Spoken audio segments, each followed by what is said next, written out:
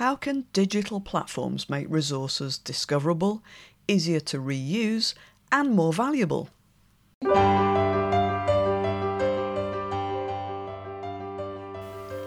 Welcome to the Circular Economy Podcast. I'm your host, Catherine Wheatman, and I started this podcast to help people discover why circular, regenerative, and fair solutions are better for people, planet, and prosperity.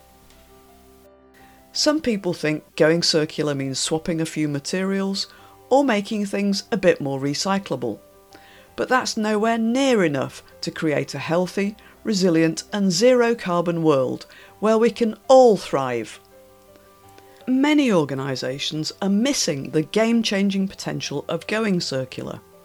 The disruptors in this space are using circular strategies to reimagine how to create value for all their stakeholders. They're doing better with less. We'll hear from those inspiring people who are challenging business as usual and rethinking how we design, make and use everything. You'll find the show notes and links at circulareconomypodcast.com, where you can subscribe to podcast updates, my Circular Insights newsletter, and check out my award-winning A Circular Economy Handbook. Hey there, Circular Economy aficionados. It's episode 114 and thanks for listening. We're going to hear from Daniel Kietzer, the Director of Ecosystem Growth at Rheaply, a digital sharing platform aiming to scale reuse by making resources discoverable, easily transferable and more valuable. Rheaply was started in 2016 and has won lots of awards, including Most Innovative Reuse Company at the Reusies in 2021. It's backed by a number of early-stage investors, including Microsoft and Salesforce. Daniel Kietzer provides strategic, organisational and technical support to Rheaply clients and their partners. He's a circular economy and sustainability professional with over 10 years of experience designing and leading impact-focused projects with forward-thinking organisations around the world. Daniel's speciality is market development for reuse and recycling, but he also dabbles in social entrepreneurship, sustainability in the built environment, water, carbon and more. We'll get an update on how Rheaply has evolved since my original conversation with Tom Fecarotta back in 2020, in episode 31. Rheaply's another disruptive startup that began with a low-cost minimum viable product, MVP. Founder Dr. Gary Cooper was studying at Northwestern University in the United States, trying to find a cure for Parkinson's disease. Funding for research was being cut, and yet usable lab equipment and consumables were going to waste. Gary Cooper noticed lots of things that weren't being used, from chairs to plastics to chemicals. At the same time, he kept hearing people saying, "Oh, if only I had this or that." Cooper realised that what they really needed was a resource sharing platform, and that started out as a cart that he pushed around the campus. Demand increased, and that humble cart soon grew into a business. Rheaply's digital sharing platform enables organisations of all shapes and sizes to create sharing economies for a vast array of resources. Everything from artwork and interiors to large steelwork and infrastructure. So far, 1 million reusable assets have been posted on the platform, which brings together over 3,000 ecosystem partners. Last year, $2.4 million in value was recaptured, avoiding over 68 tonnes of embodied carbon. We hear how Rheaply helps you get the most out of resources you already have, enables you to exchange materials, equipment and other things when you need to, and make valuable new connections. Data aggregation unlocks so many opportunities. Daniel explains how Rheaply helps you create inventories, manage the reuse process and keep things local to minimise both costs and emissions. Rheaply also helps you measure the benefits, economic, avoided waste and carbon savings. Daniel explains the benefits of aiming for the highest level in the value hierarchy, reuse, and why local exchanges are important. It feels like so many organisations could be tapping into these solutions so they could do better with less. Let's hear from Daniel now. Daniel, welcome to the Circular Economy podcast. Yes, thank you.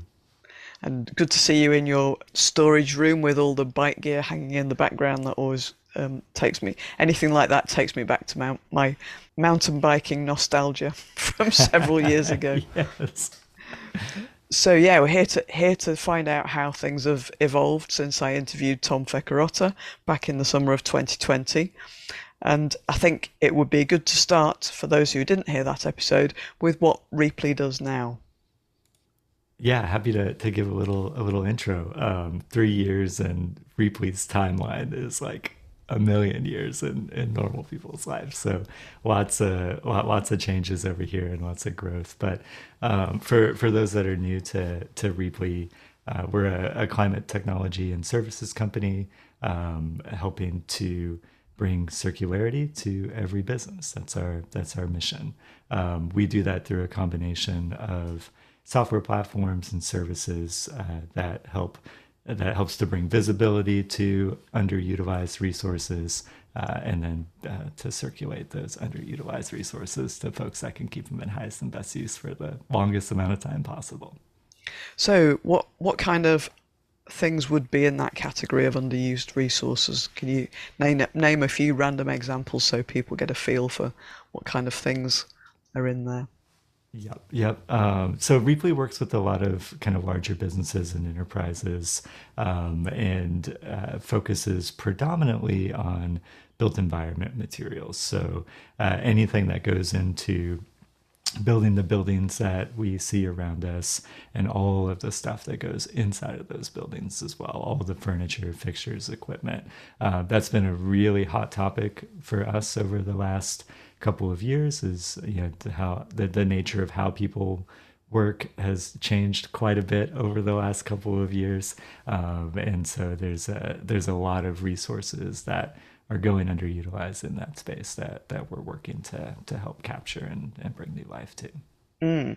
And customers can kind of exchange those in different ways. They can sell them, donate them.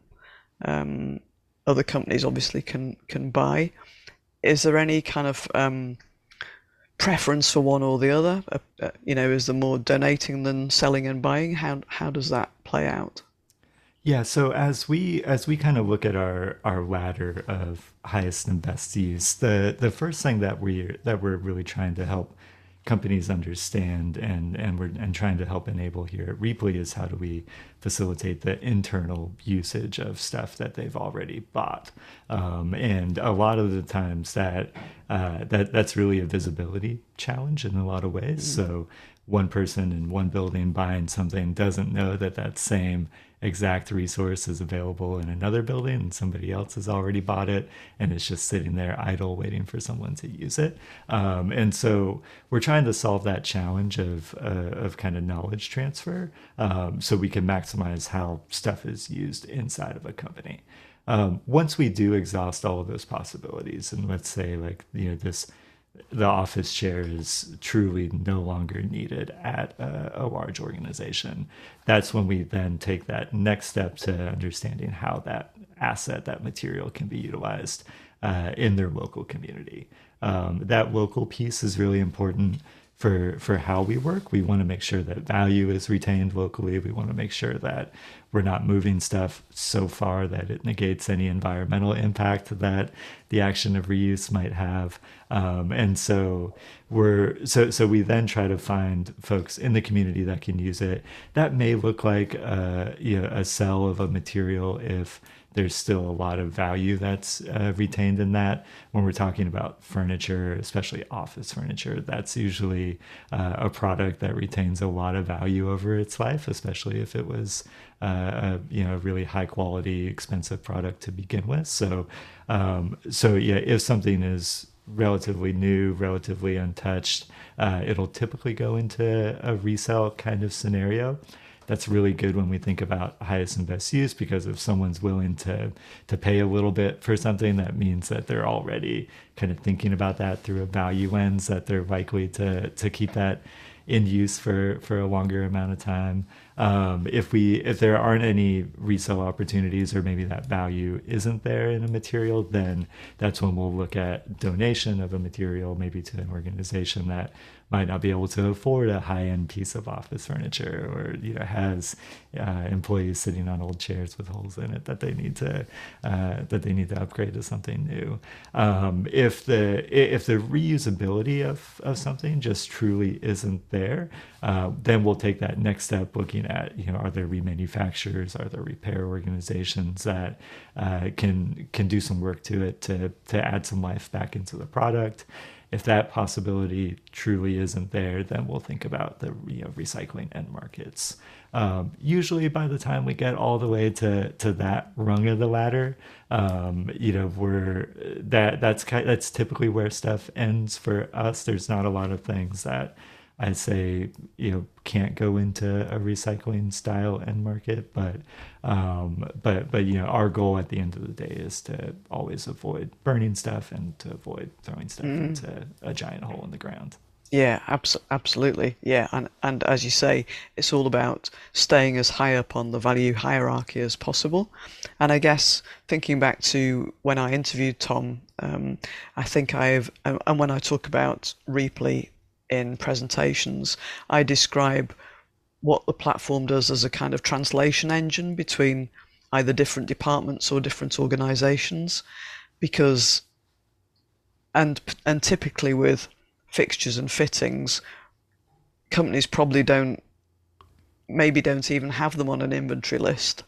There'll be a purchase order for it, but whether it's described in the company inventory, and if it is, it won't be described in the kind of in such a systematic way that of the kind of thing that you'd use if you were talking about your bill of materials for production. So I can imagine there are lots of instances where people just don't know what's available, and it'll be in some kind of underground vault somewhere, and gets forgotten about. Exactly. So I'm guessing there are some quite interesting stories of just how much value companies have got out of doing this.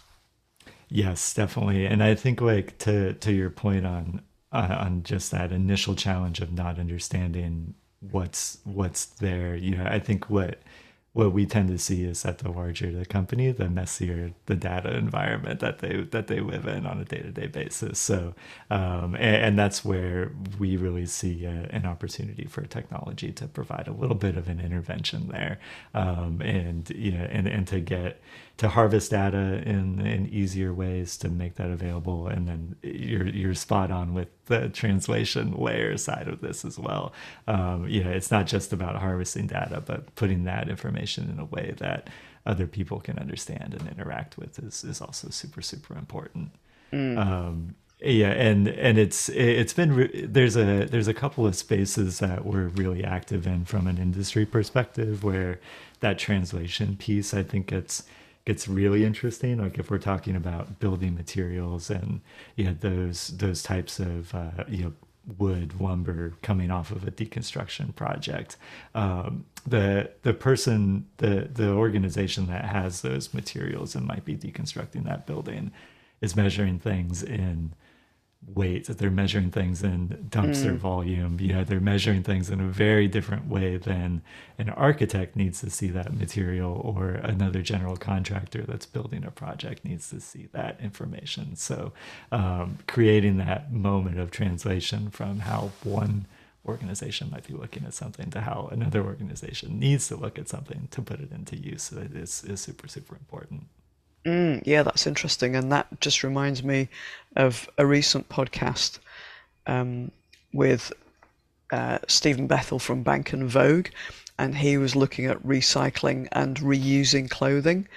And one of the things he was doing was talking to clothing manufacturers to find out how Bank and Vogue could become a supplier to them of either remanufactured parts or suitable materials. So it was all about engaging with the buyers in the same way that you're engaging with the architects, to understand what kind of information they want, to understand what kind of volumes are useful, because it's all very well talking in the right language, but if the architect needs several hundred of these types of beams or whatever, and you've only got 20, then that doesn't work either. So it's kind of understanding how you move into that new value network and what kind of conversations and data is needed.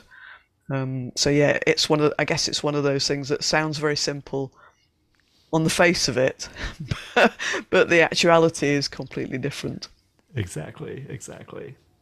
So what kind of benefits, if I was a business doing this, what kind of benefits might I see from using the Rheaply platform? Yeah, so obviously there's a really strong sustainability element to all this. That's the world that I tend to live in here at Rheaply and beyond. And so when we look at the sustainability benefits of doing reuse and of maximizing the kind of lifespan and value of stuff around us, we're typically looking at an embodied carbon savings, which is you can kind of think about it through the lens of like the embodied carbon associated with all the stuff that you don't go out and buy because you're using the stuff that you have for longer. And in the broader context of scope 3 reporting, especially around purchase goods and services, that's a really, really important kind of mechanism to be measuring. We also obviously look at landfill diversion, although, I would say like landfill diversion is a tricky one because all of the stuff that we're facilitating reuse on, like if you're truly thinking about sending that stuff to the landfill, like you're already making some mistakes. But we hope that by facilitating more and more reuse, we help to enable that landfill diversion metric as well. And that's a really, really important one for a lot of the organizations that we work with. We capture a full suite of value metrics as well as reuse is being facilitated. That's similar to how we look at embodied carbon. We look at avoided purchase costs on new stuff, and the value savings that's created by that. We also look at value distributed to the community, whether that's like in a resale action or in a donation action. And then internally for a company, there's a whole kind of host of data that I think is super insightful around like purchasing behavior and habits. Like if there's a particular category that's moving really, really well inside of your company on Rheaply, that might inform purchasing habits for buying that product new into the future.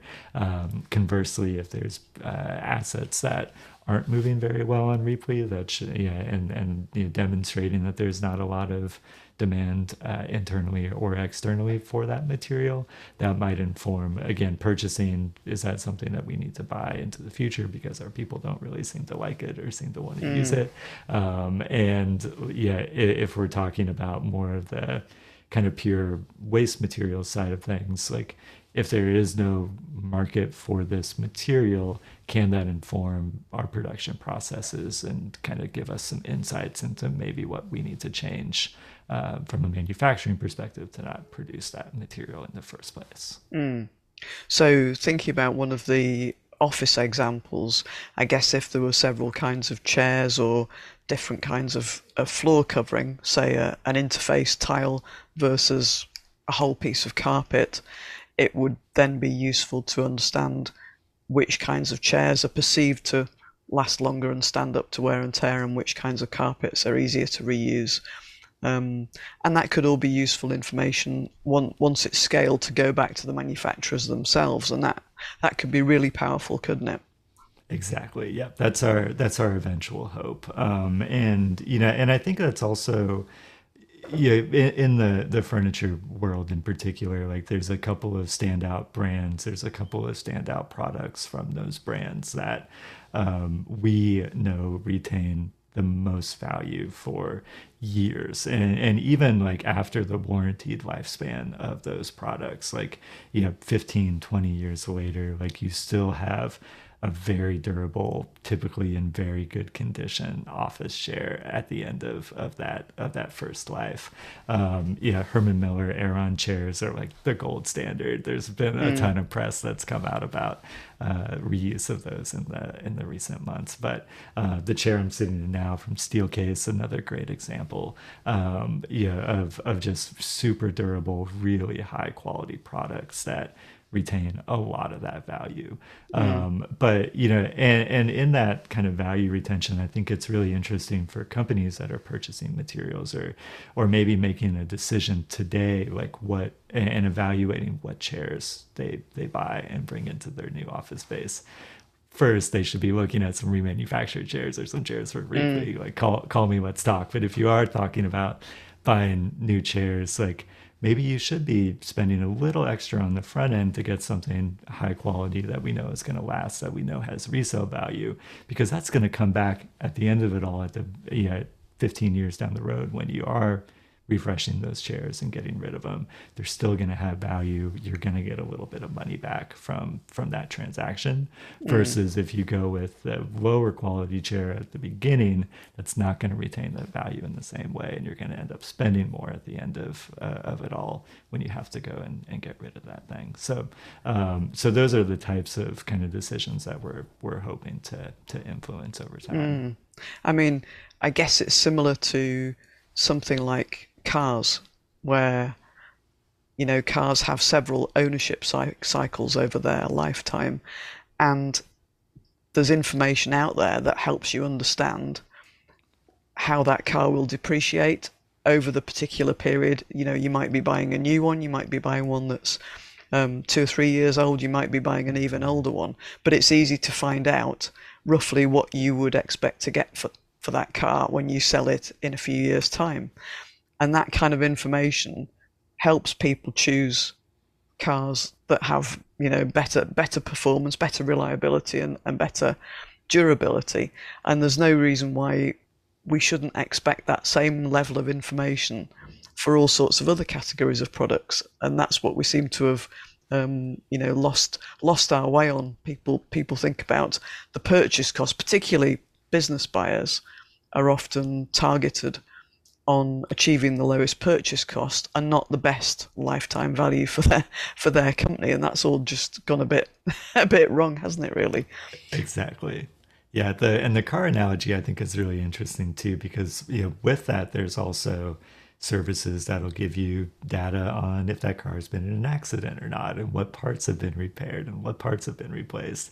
We're looking at that in the same way for an office share, for example. So, we'll put a QR code on the bottom of it. It can be scanned. That asset can be updated if anything substantial has happened or changed to it over the course of its lifetime.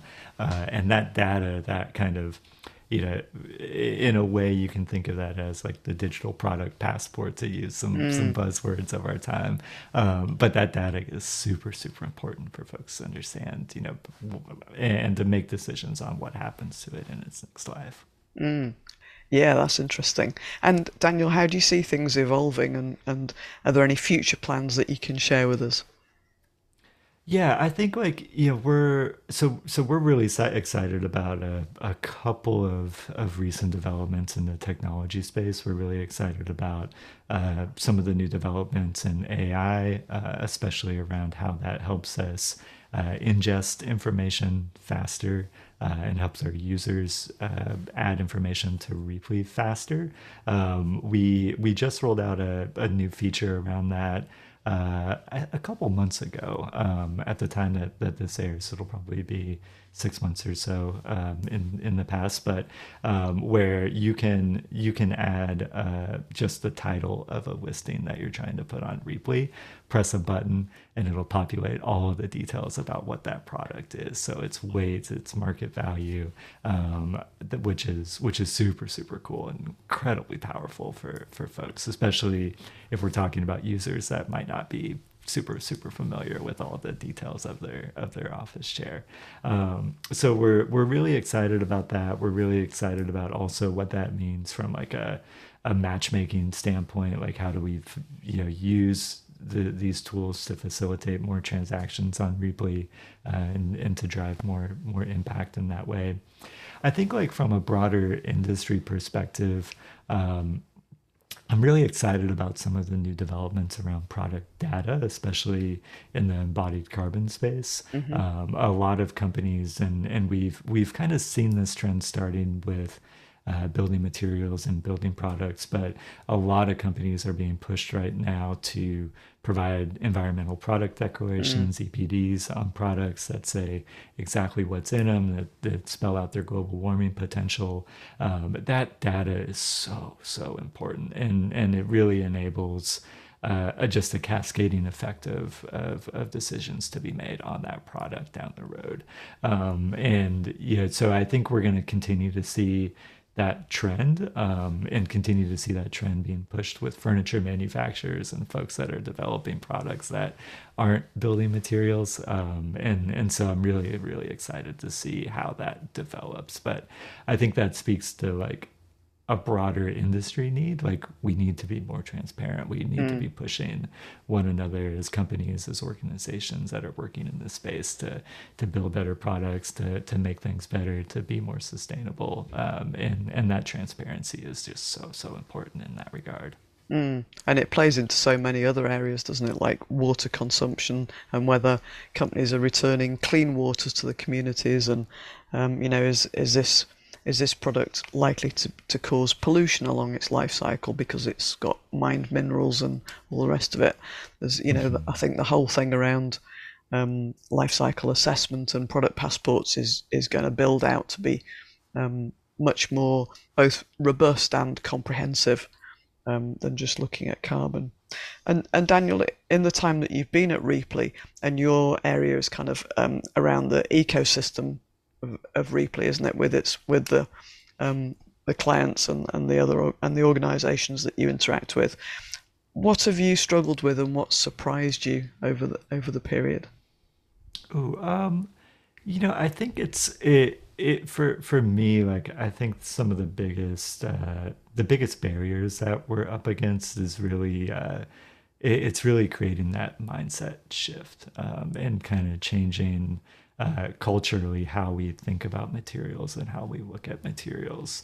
There's unfortunately today, I think there's still a lot of stigma around a reused product, around a secondhand product, around a refurbished product, and we really want to break through some of those barriers, especially with some of the largest companies in the world that are making these decisions and think that they have to buy the newest, shiniest, fanciest looking thing to keep their employees happy and to give them that competitive edge in the market.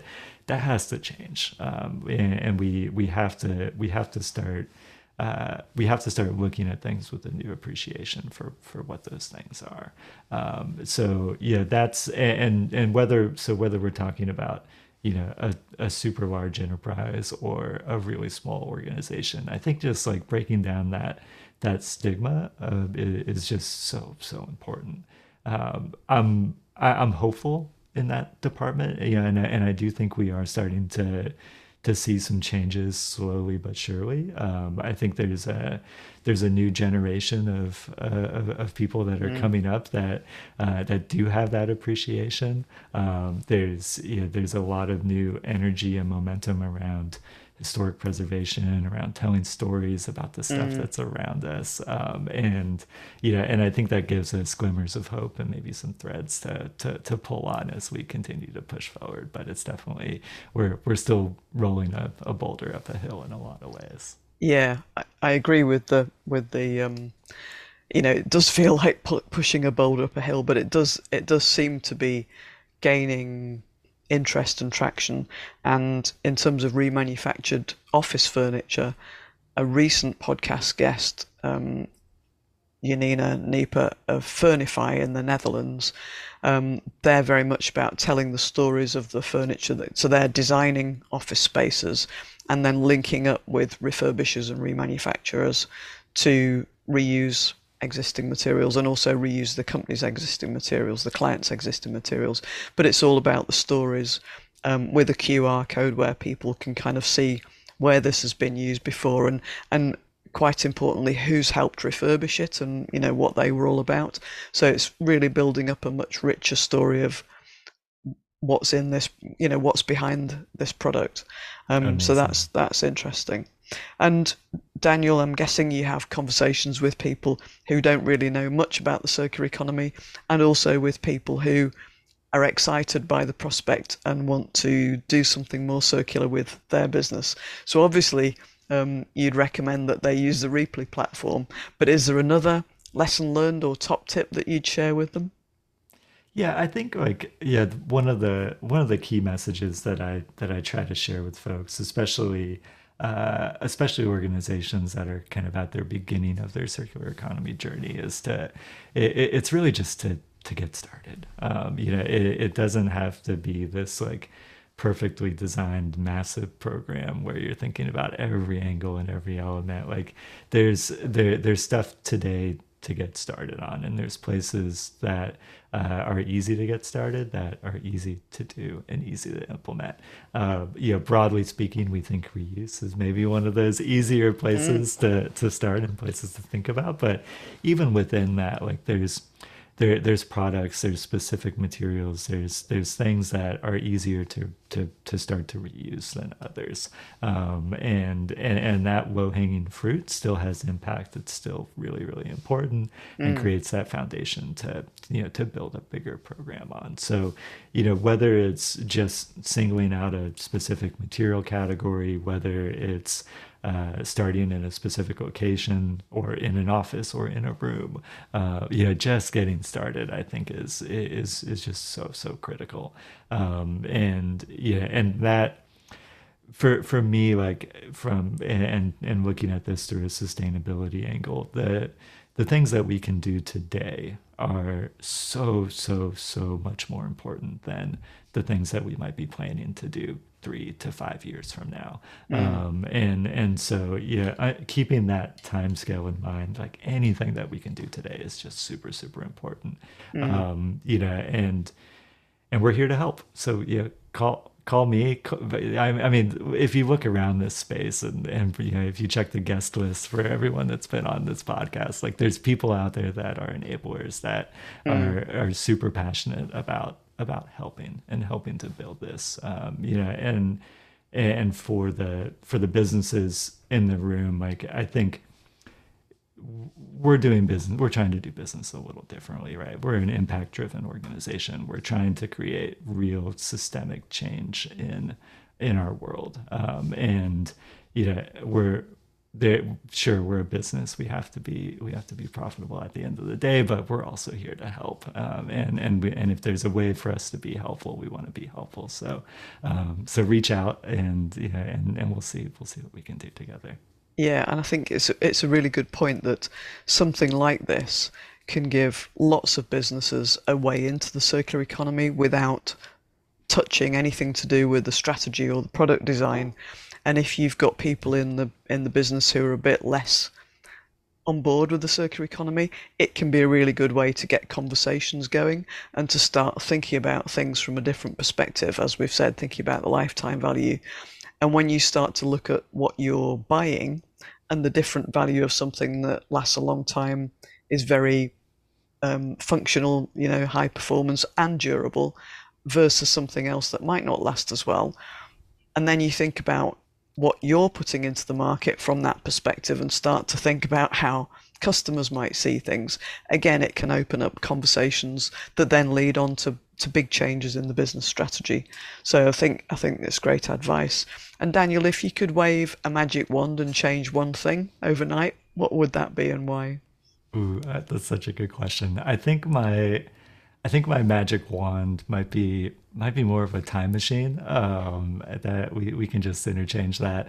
Yeah, I think some of the bigger challenges that we have kind of day to day is when when companies come to us with an emergency, a problem that has a 2 week timeline of stuff that has to get out of a building, and yeah, and that time crunch is just so challenging for so many different reasons. So I think my magic wand, if I could jump ahead or jump back in time 2-3 months for all of those projects and all of those requests that come across their desk to do a little pre-planning, that would be pretty nice. And I think like that's also a little bit of a lesson learned to some of the folks that we work with too, is just the more that we can get ahead of things, the better. Yeah.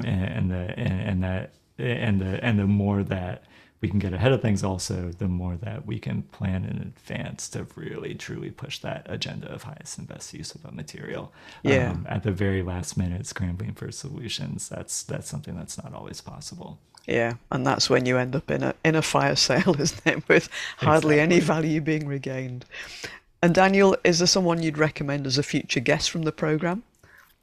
So I get to work with a lot of folks that I would say, are really at the front lines for a lot of this work. There's an organization in Atlanta, Georgia called the Lifecycle Building Center. Executive director is Shannon Goodman. She's phenomenal. She's fantastic. Has just been a champion for all of this work for many, many, many years. But Lifecycle Building Center is a building material reuse organization. They bring in all sorts of different building materials and building products, and then make those available to the community in Atlanta, whether that's homeowners doing smaller projects or larger commercial entities that are looking to use reused materials.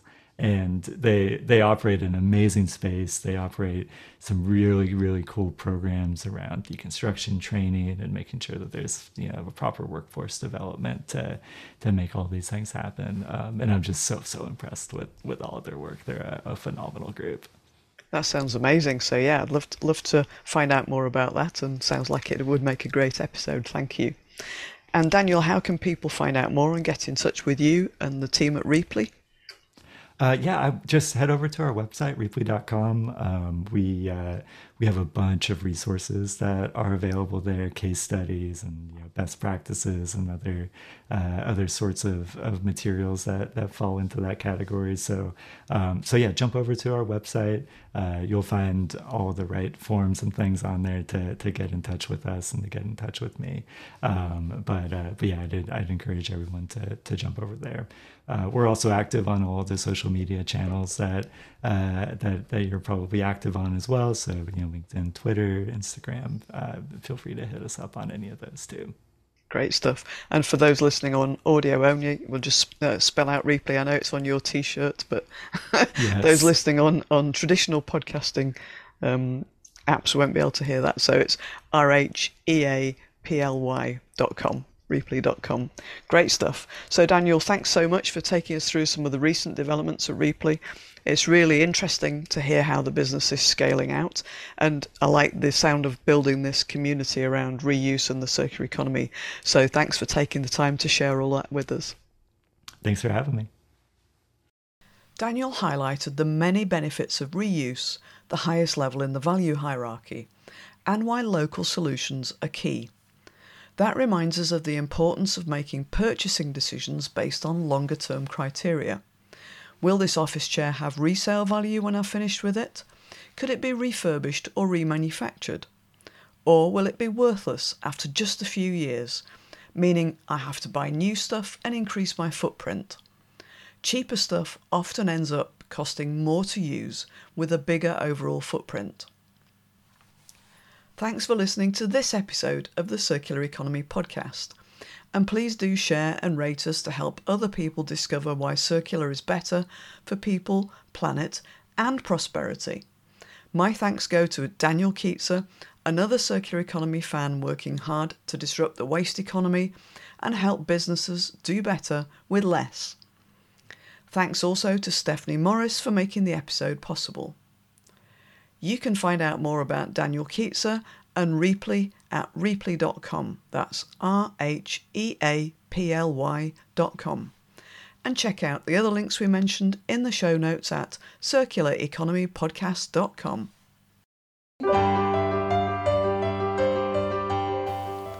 The Circular Economy Podcast is brought to you by Rethink Global, the company I started to help you succeed with circular.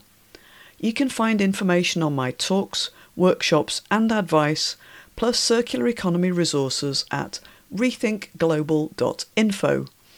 And you can connect with me, Catherine Wheatman, on LinkedIn. I believe we can all help make the circular economy happen through the choices we make at work and in our everyday lives. Buying pre-used, keeping what we have for longer, repairing it and making sure it has another life. Those choices send strong signals to companies and governments, making it clear we all want a better, circular and regenerative future. We can do better with less. We can all help spread the word too. Talk about the circular economy and help other people find this podcast by leaving us a rating and a review on your podcast app. If you're just starting out with the circular economy, why not check out our Getting Started playlist on the podcast homepage. You could also buy my award-winning book, A Circular Economy Handbook, How to Build a More Resilient, Competitive and Sustainable Business. It takes you through the concepts and practicalities with hundreds of real examples from all around the world. We've made it easier for you to find episodes on the key circular economy strategies, or for a market sector, or specific countries. Check out the Interactive Podcast Index. There's a link on the podcast homepage at circulareconomypodcast.com. Thanks so much for listening to the end, and if you like what you're hearing, please hit subscribe. And I'll see you next time.